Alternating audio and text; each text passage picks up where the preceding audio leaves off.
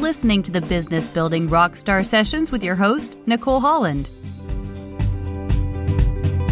Hey, thanks so much for tuning in to another episode of the Business Building Rockstar Sessions. Today's episode is a clip from an upcoming Business Building Rockstar Summit 2016 session. I hope to whet your appetite with this and that you'll want to come hang out with us for the live event November 1st to 10th, where I'm bringing together business building rock stars from all over the world to teach about some of their favorite business building strategies and how you can apply them to your own business right away. Let's listen in to today's episode now. Hey there, welcome to the second annual Business Building Rockstar Summit. I'm your host, Nicole Holland, and I'm thrilled to have you joining us for this incredible, value-packed 10-day online event where I've brought together top industry leaders who I personally respect and admire to share about some of their favorite business building strategies in order to help you build your business like a rock star. Rob Walch is with us today, and he's the Vice President of Podcaster Relations for Libsyn and was recently inducted into the Podcasting Hall of Fame. Prior to joining Libsyn in 2007, he was president and founder of Podcast 411, and he co-authored the book Tricks of the Podcasting Masters, which has received rave reviews. And according to the book Podcasting for Dummies, Rob is considered to be the fifth most influential person in podcasting. Rob's consulted on podcasting for countless influencers, including Jack Welch, Tim Ferriss, the Sacramento Kings, U.S. Senators, Governors, Bill Richardson, Dr. Mark Hyman, and the list goes on and on. He's also a monthly columnist for Podertainment, the podcast magazine, and was the chair of Education and Outreach Committee for the Association of Downloadable Media. It is an absolute treat to have Rob here on the summit to talk about how to use podcasting to build a rockin' biz. Rob Walch, welcome. Nicole, thanks for having me on. Absolutely. So podcasting, let's start with what the heck is it? I give a really simple definition. Podcasting it's audio or video content where, now here's where it gets a little difficult. You have an RSS feed and you're submitted into iTunes. Now the RSS feed is nothing more than a treasure map that tells the internet where to find your audio or video content. And it can even be PDFs.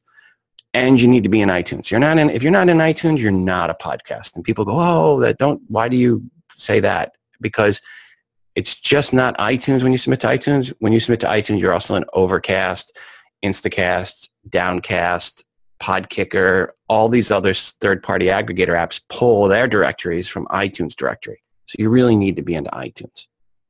So basically then podcasting is getting content out in all these different ways seamlessly by putting it in one format or putting it in one place, like putting it on Libsyn, for example, which would be a host. Mm-hmm. And then from there, it goes out to all different kinds of places. Right. And it's just not iTunes. Eventually, I mean, if you use Libsyn to its fullest, you'll also get into iHeartRadio, into Spotify, to Google Play Music, TuneIn, Stitcher, a lot of other places. Matter of fact, any place you can listen to audio pretty much today other than Pandora is supporting podcasting. So we like to say if you host with Libsyn, you can have your podcast everywhere but Pandora. And that's what you want for your audience. You don't want to try to tell your audience, go here or go there to get my content. You want your audience to find your content where they're at. And let's talk about relevancy, because we're talking throughout the summit about different ways of marketing, different ways of getting your message out, different ways to connect with your ideal clients. Why is podcasting, in your opinion, I'm guessing it's the best. In my opinion, it really kind of is. I'm learning a lot fast. And why is that? What's the opportunity there? Well, podcasting offers the most intimate of mediums. So why it works so well is most people, when they listen to a podcast, they're listening with these earbuds in. They're listening to this. And we listen in 3D. And when you have two earbuds in, guess where that person is? In the middle of your head. So that's the beauty of podcasting. It's the ability to listen in 3D. And you don't get that when you're watching a video. The video is in front of you. It's disconnect. When you're reading a blog, there's a disconnect. It's something there, but it's not in your head. Podcasting literally gets in your clients' heads. And that builds a great relationship, which it can be also create a very bad relationship if you don't do it well. So you have to do podcasting well if you want to really work it. Great. So what are those elements that differentiate a good or great podcast from one that is not doing a good job? Value to the listener. I think one of the biggest mistakes podcasters make is they think they can rattle off 100 interviews in a 5-hour period and not edit and just throw it out there to the listeners, and that's going to be received well. It's not. You need to, as a podcaster, put time in. If you want your show to really grow, to be one of the big ones, you can't spend an hour and 10 minutes on an hour podcast. You have to spend a lot more time on it. You have to edit. You have to learn how to edit. You have to research. You have to offer value too to your listeners. It needs to make more sense for them to spend that time with you than they would have going out other places to get that information. So offering value and some entertainment, if you can work that in, is really what the big shows have done best. If you look at Tim Ferriss's podcast, it's not just about having really cool guests, but it's their insightfulness, the humor, what Tim brings to the table with his personality that separates him from a lot of others. The same with Joe Rogan. That's what separates them. So look at those two shows as a really good examples of what to do. Awesome. And I like that you mentioned the sound quality, because that was something that I really didn't understand when I started. And I've had people reach out and they're like, hey, your sound is a lot better on this episode than this episode. And I'm like, yeah, because I cared. I always cared, but I didn't know. And I think that's something too to keep in mind. And please tell me if you agree or not. But when you start, wherever you start, you're not going to be perfect, but starting and then assessing and always listening to what the feedback is, but also listening yourself and saying, what am I doing really well and what can improve, and not getting stuck in, well, this is what I decided to do, this is what I'm doing, and be immovable or inconsiderate, like you said, like spending 10 minutes on throwing it together. Like you have to want to grow and better yourself, and not just that you're putting out content and leaving it at that, right? I mean, I literally heard a podcast one time where the person said there was at the door, and the person goes, hold on a second, I'll be right back. And he walked away for 5 minutes, and he's talking to this person off mic, and you can hear them, it's like, wah, wah, wah, wah, wah, wah. And then he finally comes back. Okay, I'm back. That was a good place for an edit. Cut that out. The other beauty of podcasting is it's not live. So you can edit yourself to make yourself sound good. And if your goal as a podcaster is to interview people who are then going to recommend that interview to their people, you want to edit them, make them sound brilliant. If someone comes on your show and they're a blogger and they're not used to talking and they say, all the time, and then they listen to the interview and they think they sound like an idiot, they're not going to promote that interview. But if you edit them and make them sound better than they've ever sounded, not only are they going to promote it, they're going to put a link on the main page of their site. They're going to tell all their friends. They're going to talk about that interview for years. So take some time, edit it, clean up your guests, make your guests sound good, make yourself sound good. I always joke, I can make George W. sound like Obama with editing. You can do that with editing. That's great. I'm so glad you bring that up, because again, one of those things I didn't know when I got started, and I quickly figured out, like, I sound like an idiot, and I'm not an idiot, but I sound like an idiot sometimes. And it's like, also, I really care about my guests. And if somebody, again, sounds like an idiot, they're not an idiot, but maybe sometimes we say things in the context or what have you, and it's like, that doesn't need to be in there.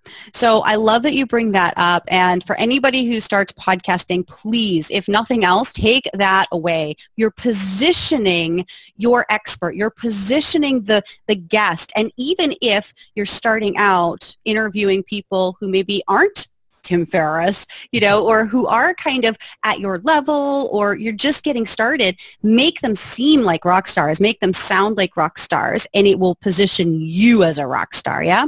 Yeah. And one of the biggest mistakes I see people do that do the interview podcast is they don't research who they're interviewing.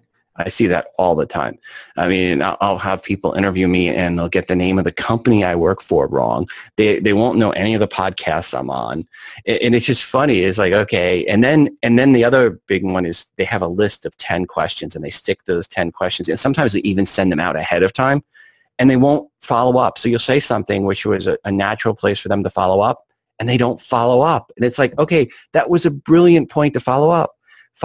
And as an interviewer, remember, you can edit non-linearly. So maybe you do an interview with someone and you thought at the end of the interview, oh man, I wish I had followed up on this. Follow up at the end, edit it back to where it should have been, and you'll sound like a brilliant interviewer, and nobody but the guest will ever know, and they'll think you're a brilliant editor for doing it.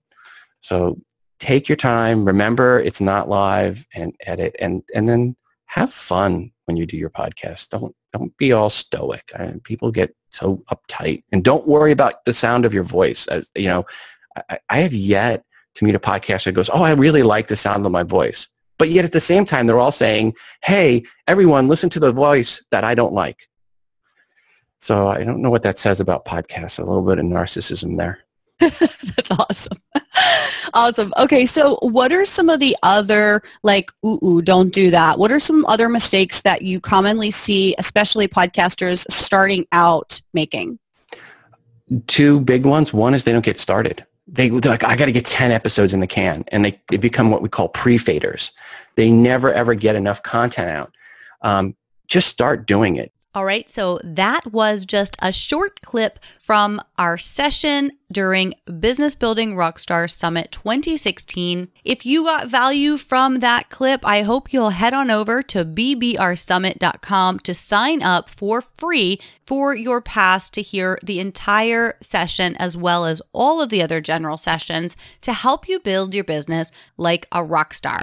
We've got amazing rockstar speakers, and I know that you're going to get so much value out of it. So again, bbrsummit.com. Head on over, grab your free ticket. Until tomorrow. Really blown my mind. You've really blown the lid off of all of my expectations. I knew that anything you would do would have high integrity and lots of great, amazing content. If I know anything about what you bring to the table, I know that this year is going to floor everyone, and I can't wait. The Business Building Rockstar Summit really became a part of my everyday business, became such an addiction. It was something that I'm using right now and something that I'm seeing results from immediately. I am so excited for BBRS 2016. This year is going to be even bigger, even better, and I know that it's going to make my business explode. I had a whole year to stew about everything that I learned last year, and now I need to learn new tricks, and Nicole's going to give them to me. I have to say that from the summit, it has given me a level of confidence and that push that I needed to really get started. I was hoping that I would get some strategies to help me to decide which route to take, and I certainly did get that and a lot more. I don't know how you can do any better in 2016, to be perfectly honest. I thought that was fantastic. I've never seen that before in any of the summits that I've invested in the past. This really has been a fantastic experience. What I was most looking for was something that would kick my business in the butt. I really needed some concrete details. And so, yes, the summit did deliver that, absolutely. There's a lot of things that I got that I wouldn't have done or gotten around to anytime soon if I hadn't participated in the summit. BBRS 2016 is one of the best, if not the best place to be in 2016 when you're about building businesses online.